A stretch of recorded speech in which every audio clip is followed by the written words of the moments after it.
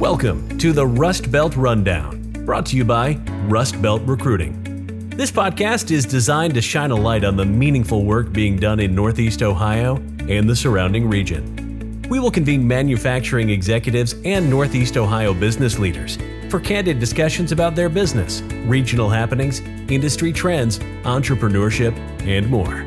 Now, let's get running on the Rundown. Welcome, everyone, to episode 51 of the Rust Belt Rundown, a production by Workforce LLC. I'm your host, Paul O'Connor, and on this episode, we are joined by Miguel Lugo, Chief Operating Officer at EC Kitzel & Sons. Miguel, welcome to the show. Happy Friday morning. We both got our coffee. We're ready to have a conversation. How we doing? I'm doing well. So I'm looking forward to our conversation, man. Let's jump right in. You have a pretty unbelievable story, and it really shows the promise of career advancement in manufacturing, which I don't think is a story that is told in a really clean way right now. So I want to hear it from you. Tell us about your story from starting on the production floor at Talent Products to becoming the COO of a manufacturing company. Yes. So I started at Talent in 2003 as a general laborer and quickly moved into operating and setting up automatic presses. By 2006, I led a department of 13 employees called the Term Bar Department there that made pierced aluminum extrusion termination bars for the roofing industry. In 2009, I was promoted to production scheduler/supervisor. As a scheduler, I released production orders to maintain safety stock levels and fulfill customer requirements. I also performed capacity planning and scheduled the workforce as needed. In 2011, I was promoted to plant manager and tool room manager. As a plant manager, I led the manufacturing team with an emphasis on safety, collaboration, culture, and continuous improvement. I was responsible for 38 employees at that time. Under my leadership, we developed a NIMS-based training curriculum, and we performed many Kaizen events throughout the manufacturing plant. In the tool room, I led daily activities as well as supervised all die builds from design to production phases. In 2022, I decided to pursue my dreams of entrepreneurship. So I joined EC Kitzel as COO and as a partner, and I'm the successor to the current owner and president, Tom Schumann. All right, man. So in classic fashion, you're extremely humble in how you got here. I need to know what got all those promotions. You know what I mean? What led to going from managing 4 people to 13 people to 38 people? How did that happen? Just hard work and my focus on leadership. I think that's where a lot of my success came in, where a lot of people run from issues or adversity. I was running towards the issues and adversity. I just saw them as opportunities to provide leadership, even in areas where I didn't have experience or know a lot about what was happening. I chose to seek out the people who did know or do my own research and just get really educated on what that issue was. And a lot of times provide a lot of ideas, provide solutions, or just facilitate conversations with team leaders to facilitate some of those solutions. I love it. What would your advice be to someone who just got started in their manufacturing career as it relates to your journey? Let's say someone comes to you and says, hey, in 10, 15, 20 years, I want to be where you are. What advice are you giving them? And it does happen. People ask me that, and I just say, work really hard, becoming a subject matter expert in your field, whether it's leadership, being a production operator, a die maker, welding, machining, whatever it is. Work on being the best producer you can be, the strongest technical person you can be. Be patient. At 20 years old, I was in a hurry. I felt like I was going nowhere. I was running a machine. I knew it's not what I wanted to do. I'm like, I'm smarter than this. I should be doing more. But now I'm 40 years old, part owner of my own manufacturing company, and will be full owner, in about 5 years. So, at 40 years old, the way I look at it is if I live to 80, I have 40 more years. If I've done this in 40, I'm really looking forward to the next 40. So that's a real positive way for a young person to look at it. So if someone's 20, I say, you have 60 years ahead of you. Slow down. Yep. Enjoy the process. Enjoy every moment. Enjoy learning. Focus on what's in front of you and get really good at that. And just understand that that's just a phase and you will continue to move up. Invest in yourself. That's something I felt like I had to do. If I wanted to be the best at whatever position I was in, being the best means there's no role model for you to look up to. You have to look at the collective team. You have to learn from everyone, but then you also have to invest in yourself by, I just became very obsessive, and I still am. When I want to learn something or I want to be the best at something, I just become obsessive. I go home and invest in myself by taking courses, doing research on the internet on a specific subject, and come back to the team. Most of the time, I was the one coming back with, hey, here's what I've learned, here's what I've found. And then it sparks the team's energy again to refocus on the issue we were trying to solve. And yeah, the last one is just, enjoy the process. So be patient and enjoy the process. That's a really, really good point. And it's so hard to listen and fully absorb the be patient part of it, right? Because I think in the beginning of our career, we don't know so much, and we're obsessed with this final destination or this final product. And I would say probably around right now. So I'm 33. I don't know when it clicked for you, but it's clicking that the journey is the destination. You know what I mean? Enjoying the process, enjoying where you're at, and like being where your feet are. That's so important. It's hard in the beginning. It's a very hard concept, like patience. What do you mean? I'm 20. I want to do what I want. I want to go where I want to go. I want to do it. You know what I mean? It's hard to comprehend. So if you do get it, I think that puts, if there is a 20, 21, 22-year-old out there that is patient and sees the long game, I think that puts them ahead of the curve amongst their peers. One of the things that helped me is money it's important, but I try not to put a bigger focus on that than my personal, satisfaction in my work and the leadership I was providing and what I defined as success. And naturally, money was never an issue. So sometimes money can be a distraction because we're so focused on the money aspect. If we work really hard and focus on being the best we can be, which leads to personal satisfaction, which leads to happiness, which is my ultimate goals. I just want to be happy. I want to be healthy. I want my family to be happy and healthy. The money will take care of itself, and so there's I never had a goal of I want to make X amount. I have friends that, by this year, I want to make X amount. I never had that as a goal. Those kind of things, I just trusted that they would take care of themselves if I just worked hard and made the right decisions. Yep, 100%. I love it. So in 2021, you were named a Crain's Newsmaker of the Year for being one of the heroes of the COVID pandemic. Going to work every day, obviously, despite the clear risks presented by COVID. What did that award mean to you and your team? I think awards are important. At the time, I just jumped in and did whatever needed to be done. So the point I'm making is I wasn't applying for any kind of award or anything, but it was rewarding. Working through that period is one of the proudest times in my leadership career. COVID-19, the political landscape, big events in America like George Floyd and the riots that happened after presented challenges for many leaders. I chose to step into that leadership wherever it was required, whether it was at home, at work, in my personal life with friends, coworkers, and family. Our country was divided, and I chose to do my part, be kind, and bring people together. And I have a lot of success stories of where I was able to bring friends together who were, going back and forth over politics or their positions on specific issues. Same thing at work with coworkers, peers. So for me, that was a really proud moment. And then as a team at Talon, we really went above and beyond. Many employees, including myself, stated that we felt safer when we were in the plant than anywhere else we were visiting. And that was through the hard work of the entire team. We collaborated very well. We supported one another. So there was obviously fear during that time. And for the people who were at risk and very fearful, we supported them being able to stay home.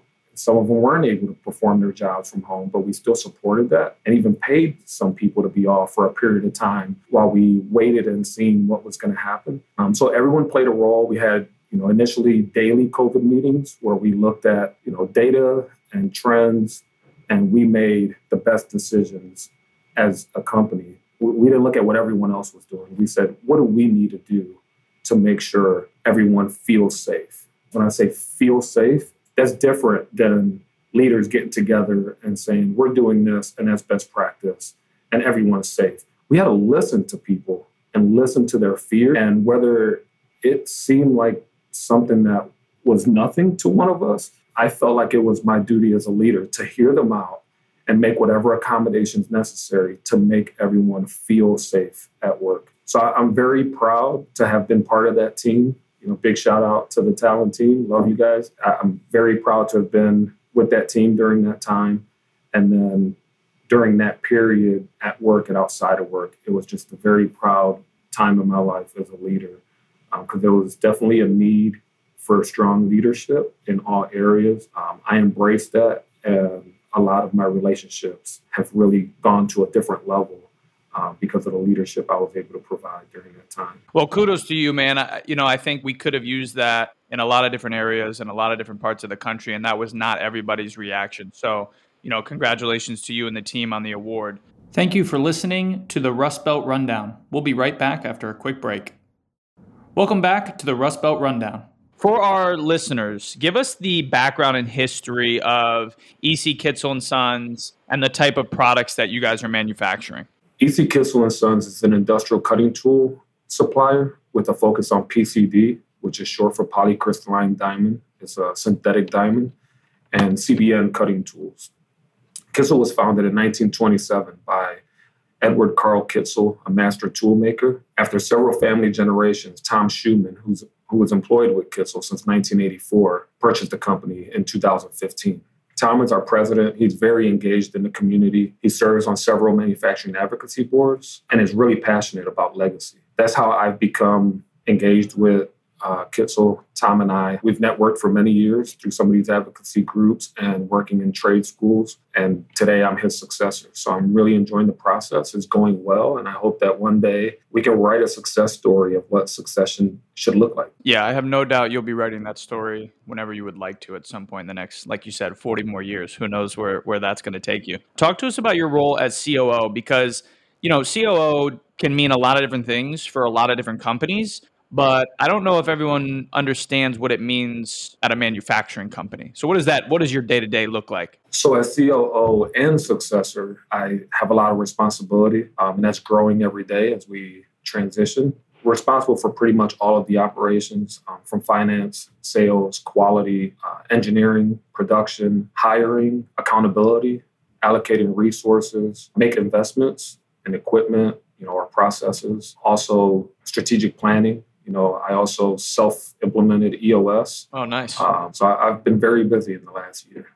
Yeah, I can imagine. I mean, the buck stops with you, right? I mean, all the issues, all the problems, all the good things as well. But you're kind of the final decision maker on everything, which can easily take up, your day, your week, your month, as I can imagine. I want to talk a little bit about workforce development as it relates to both of the organizations that you've been at, Talon and now obviously Kitzel. What have you learned as it relates to workforce development in your last two roles, and what are some of the best practices that you've seen, whether it's in the Northeast Ohio area or just within your two organizations? I learned how critical culture and workforce development are to the success of an organization.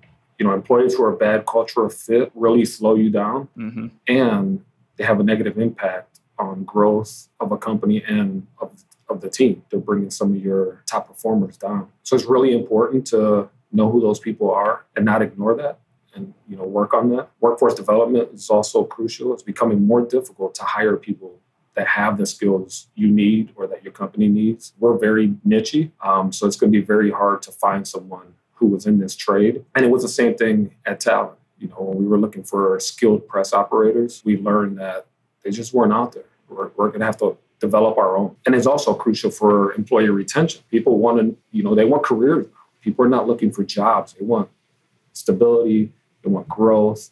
They want to see where they're going. We talked about that patience. Yeah. Mm-hmm. A lot of employees our age and younger don't have that patience, and that might be here to stay. It's not a bad thing.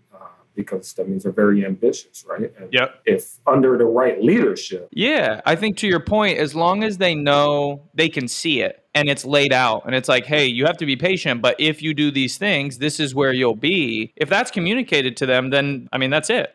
And that's not always the case. So that's a good point, and it leads to my second part of, the the answer to the second part of that question. So best practices, at Talon, when we couldn't find skilled employees, I pivoted. I just quit looking and quit having those conversations. And I said, we need to develop our own. So pulled a team together of our best operators and best employees and gave them a vision and said, we want to create a curriculum. We want to create the best way, the only way that we're going to train people. We're all going to train the same way. And then we're all going to perform these tasks the same way so that we have a standard and it becomes easier to train people because there's not 6, 7 different ways. It can get confusing. You don't know who you should be following or how you should do something. And then mistakes happen that set you back. Yep. So we developed a training curriculum by just watching some of our high performers work, conduct their tasks, asking questions, having conversations and figuring out which is the best way, documenting that, and then use those very employees to help us train new employees. And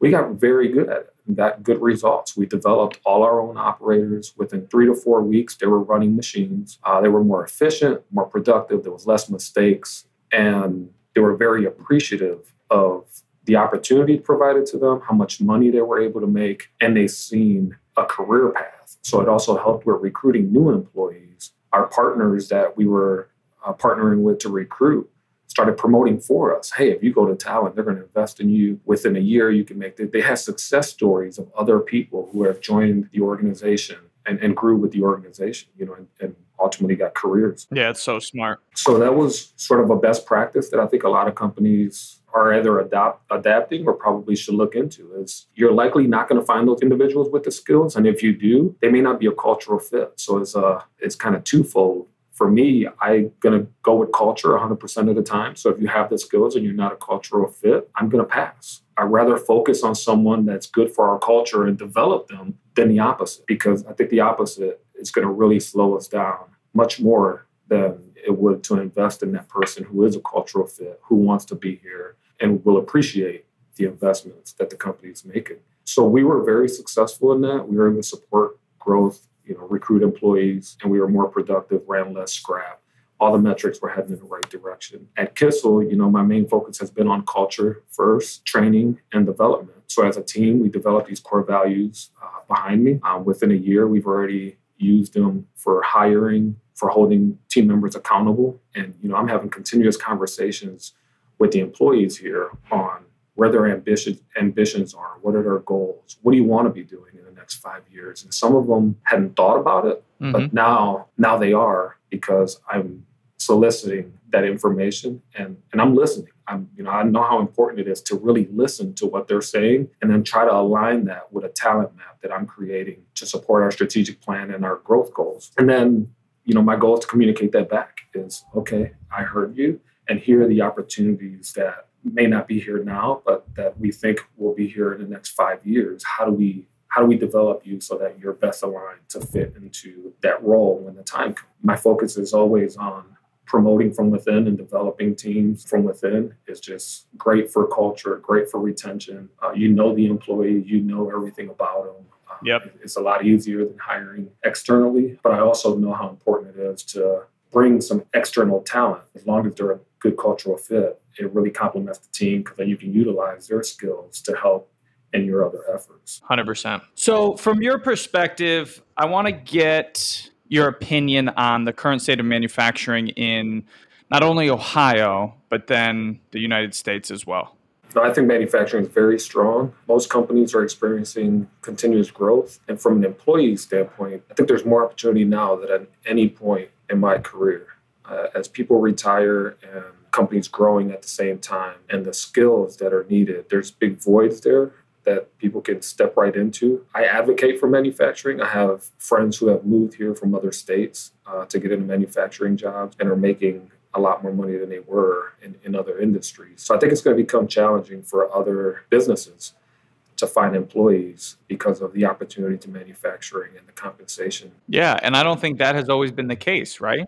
Like that's changed, in the last 5-10 years? Has that shifted? Yeah, I think definitely in the last 5, but I've seen it coming for at least the last 10. Got it. Okay, Miguel, this has been awesome. We got one last question for you, and it could be a breakfast, lunch, dinner spot. And it doesn't have to be in Parma, but it could be Northeast Ohio. If you can give free advertising, free press to your favorite restaurant in Northeast Ohio or Parma or Cleveland, what are you going with? What's your recommendation? Ooh, that's tough. It is tough. Can I do both? Yeah, you can have multiple answers. For lunch, since I'm in Parma now, it's between two places. There's the Schnitzel House, and then there's Misu Sushi. Oh, okay. Those two are my favorites locally. And then anywhere in the city, my go-to would be number one pho. Ah, nice. All right. Those are three good ones.